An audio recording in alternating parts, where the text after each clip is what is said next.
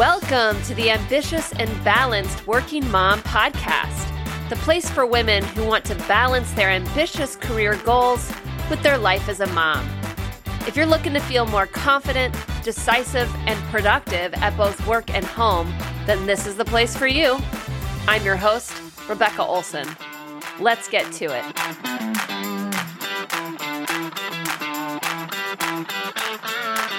Working moms, hello. Yesterday, I celebrated my 40th birthday. Yes, I have officially entered a new decade, and I have a whole lot of feelings about it, but mostly I'm feeling really excited. My mom and my cousin told me just the other day that their 40s were their favorite years. You know, in your 20s and your 30s, those are times where you're doing a whole lot of learning, a whole lot of pushing, a whole lot of kind of building up your life to what it is you want it to be. And then by the time you turn 40, a lot of the things that you've been building toward start coming to fruition and things start to get easier and you care a whole lot less about what other people are thinking and your perspective changes. There's a little less hustle and it's just more about experiencing and relishing and finding the joy in life and the fun. So I'm just really excited about what the next decade holds for me. For about the last 5 years, I have said that I've really only wanted one thing for my 40th birthday, and that was to go skiing. Now, my birthday is obviously in August, so this trip is being planned with 3 of my best girlfriends, and we are going in January of next year. But I'm just really excited about this trip coming up and doing something I haven't done in like 20 or 25 years. I asked my husband if he wanted to go. This was like years ago. And he has really wide shoulders, a lot of girth to him. And he said, no way is he getting on a pair of skis that are going to take him down a mountain where his momentum and girth are just going to plummet him down a hill. And so I said, all right, fine. I'm doing it for my 40th and I'm taking my friends that I know want to go. So super excited about that. I know a lot of women's birthdays come with mixed feelings. Some people love to celebrate birthdays. Other people almost kind of wish that they weren't in existence, that nobody acknowledged them. And I would say that I'm not super over the top about my birthday, but I definitely do want it and myself to be acknowledged. I want to feel special and I want to feel loved. It doesn't have to be a big party or anything, though I did celebrate in a park with, a whole bunch of friends and kids yesterday. But there's something about celebrating birthdays that I understand this year, or probably in the last couple of years, I've really understood this more than I ever have in my life. And that is the deep down understanding that I deserve to be celebrated. I am worthy of it. And that feeling of being loved and special, that comes from me. Yes, of course, it's nice when my husband acknowledges how amazing I am, how special I am, and it feels really good to be reminded by my friends and my parents how loved I am and how special I am to them. But at the end of the day, I would never be able to receive their love and their delight in me if I don't already love and delight in myself. The most important thoughts I choose are the ones that I have about myself. And we as women have been somewhat indoctrinated over the course of thousands of years due to suppression and all these different things that we don't need to go into in this podcast to not think highly of ourselves, to be more submissive. And certainly we should not be sharing our thoughts about ourselves with others, right? That would be boasting. We're taught as women to not boast and instead to value humility. I looked up the word humility in the dictionary. Here's what it means: a low view of one's importance. Do you know what boasting means? It means to talk with excessive pride and self-satisfaction about one's achievements, possessions, or abilities. Now, I don't know about you, but when I think about what I want to instill in my children, it is certainly not to have a low view of themselves. I certainly do not want my child to think of themselves as not being very important. Instead, I want my child to know that they are unique and special and have amazing abilities and capabilities. I want them to take pride in what they do and who they are. I want them to feel deeply satisfied and sufficient, not that they are lacking anything, but that they have great importance and are bound to do great things in their life. And I know now at the age of 40 more than I ever have before that I get to feel the same way about myself. The things I want for my kids, the ways I want them to believe in themselves, I get to believe about me. That's why this birthday I spoke up maybe more than I ever have before, and said, this is exactly what I want. I told my husband, this is what I want my party to look like. This is what I want to do. This is how I want to invest in my birthday. This is how I want to celebrate. I deserve to be celebrated in exactly the way I want. And I'm not conceited for wanting it. I'm deserving. This is a conversation I have a lot with my clients, and it feels really appropriate to talk about this particular podcast while I am in the middle of celebrating my birth month and my birth week and my birthday yesterday, to feel deserving or worthy. A lot of women don't feel that about themselves. And most people point to their achievements in order to really determine this. The things that they've done in their life, their successes, the way they've impacted the world, the money that they've made, the house they have. A lot of people, they see that as what determines their value, their worth. I call that your accomplished value. And it is something that's really important, but it does not determine how deserving you are or how worthy you are. In fact, I don't think it plays a part at all. Your babies were born and they came into this world and they brought so much joy. They made such an impact in your life and other people's lives. They are worthy and were deserving of love, but not because they did anything, because they hadn't really. They were just simply born. I call that your human value. It's the value that you possess and that every human possesses simply because they exist. You don't have to prove yourself to get it. You don't have to do anything for it. You are inherently valuable. You are deserving and worthy of love, not because you've done anything, but because you just simply are. My life coach a couple of years ago, a phenomenal coach named Judy Brower, she had me do this exercise once where I visualized myself just living in my everyday life with my value and my worthy cup just overflowing.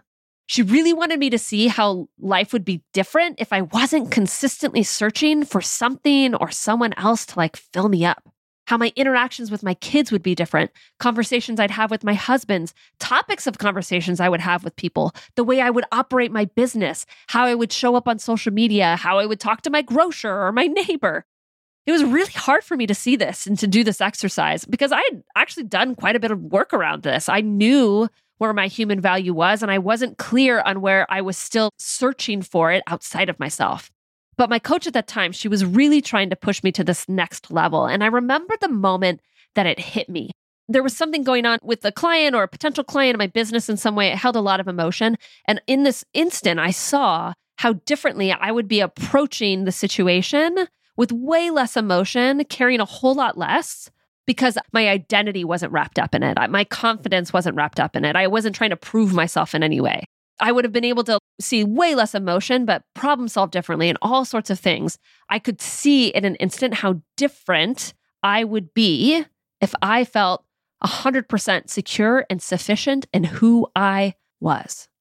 And then several years ago, I had this visualization that it almost just happened to me. Maybe during a prayer time, I can't remember, but I saw myself holding this cup.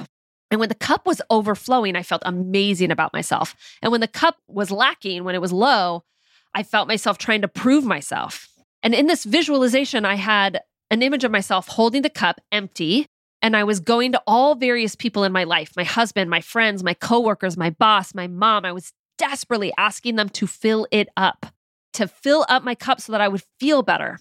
But it seemed that whenever they would put something in my cup, it never really filled up. It was almost as if there was a hole at the bottom. It would immediately go dry. It wasn't until I started going to myself to fill it up. And for me, because I believe in God, when I started going to God to help me fill it up, that things really started to change. I knew that this visualization many years ago was super significant, but now I see it in such a different way at this age of my life. I see how insightful it really was. What you believe about yourself either fills you up and makes you feel amazing and creates this foundation of confidence that's unshakable, where what other people think of you doesn't matter. If you fail, it doesn't matter. You feel truly sufficient and enough at all times. Or what you believe about yourself makes you feel like you're not enough, like you should be doing more, like you're flawed or incapable. You are the keeper of those thoughts. You control how amazing you are, how enough you feel, how loved you feel, how worthy you feel. You control how your bucket is filled, Most women are out of practice of thinking amazing thoughts about themselves. It's not that there aren't amazing things. It's not that there's not phenomenal things to be thinking about yourself. It's just likely that you haven't practiced bringing them to mind. Just a couple weeks ago, I did a training with a company because I do speaking engagements sometimes with companies, and I had them do this exercise where they had to fill in the blank. I am amazing because I am exceptional at... I just gave them a couple of prompts just like that. And I just maybe 5 minutes to answer some questions. But one woman piped up and said, "Is it a problem that this is really hard for me?" And I just laughed and I said, no, most women aren't taught to think this way. We are not taught to think highly of ourselves. We are told to value humility. So this is going to be hard until you get in there and just start practice thinking it over and over and over and over again. 95% of your thoughts are the same thoughts that you had yesterday, which means that if you want to think new thoughts, you're going to have to intentionally put some effort behind them. You're going to have to practice something new so that it becomes a habit in your brain. And this is a practice of mine that I have easily done for a decade or more. I feel like on some level, I have always understood that my biggest challenge in life is belief in myself and my human value. And for many, many years, I have had this regular practice, usually in the morning quiet time that I have, where I make a list of things I either believe about myself or just want to believe about myself. Sometimes the question changes a little bit, like the list changes a bit, but it always centers around just one thing. Who am I? And I write down a list of things that I believe about myself on a foundational level. I practice believing amazing thoughts about myself all of the time. I actually went back and looked at a journal from 5 years ago and found a list that I wanted to share with you because a lot of women make this way more complicated than it really needs to be. This exercise is very simple and your thoughts can be very simple about yourself. You could rewrite the same list every single day. I've done that practice before, or you could make up a new list every single day. It's a very simple practice. Doesn't need to be super complicated. The goal of writing this list is simply to let each one of your thoughts about yourself, your amazing thoughts about yourself, sink in to the marrow of your bones. So I wrote this in August 2017. Here's the list. I am creative. I am a great speaker. I am courageous. I make people laugh. I am funny. I am full of joy. I am vibrant. I am passionate. I am a business owner. I am successful. I am a leader. I am a mother. I am a thoughtful wife. I'm sexy. I'm intentional. I'm a feeler. I am worth it. I'm a go-getter. I am motivated. I'm ambitious. I am anointed. I am a risk taker. Do you see how simple these thoughts are about myself? But very, very powerful. In some seasons of my life, I'd write a list like this every single day. Imagine the power of writing this list every single day, reminding your brain who you are and what you believe about yourself. These things are unchanging. These things that I wrote then and the things that I write now, they're unchanging no matter what anybody else thinks or how much I fail. I believe these things deep down to my core. Why?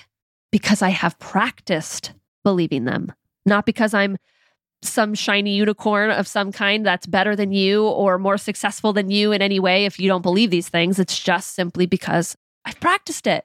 I encourage you this week, just for this 1 week, commit to 7 days to practice believing in yourself. Write a list just like this one for yourself. I call it the I am list. Everything just needs to start with I am, and it needs to be in the positive, right? Doesn't have to be complicated, doesn't have to be over the top. It could be very simple statements. I encourage you to write 20 things. Don't stop at the easy ones, because for sure, the first few that are going to come out of you will feel kind of easy. And then after that, maybe even just after 5, you're going to go, oh, I don't really know. You want to push your brain to as many as possible. Write 20 amazing things about yourself. The goal is to just practice building up a set of beliefs about yourself that make you feel worthy and enough always. You are not dependent on your spouse or your friends or your loved ones or your boss or your successes to make you believe these things. You are amazing working moms simply because you are you. It was my 40th birthday wish to remind you of that today. And my hope is that you receive it. Okay, working moms, here's to the next decade, and let's get to it. Hey, before you go, I want to take a moment and tell you about an opportunity to speak with me directly. If you've been listening to this podcast and still feel like you need help balancing a fulfilling career with motherhood, then I encourage you to schedule a free breakthrough call. On this call, we will get crystal clear on exactly what it is you want out of your career and how you want to balance that with motherhood. And then we'll craft next steps for you to start moving toward a more calm and fulfilling working mom life. Head over to www.RebeccaOlsonCoaching.com/book to apply for this free call. Till next week, and working moms, let's get to it.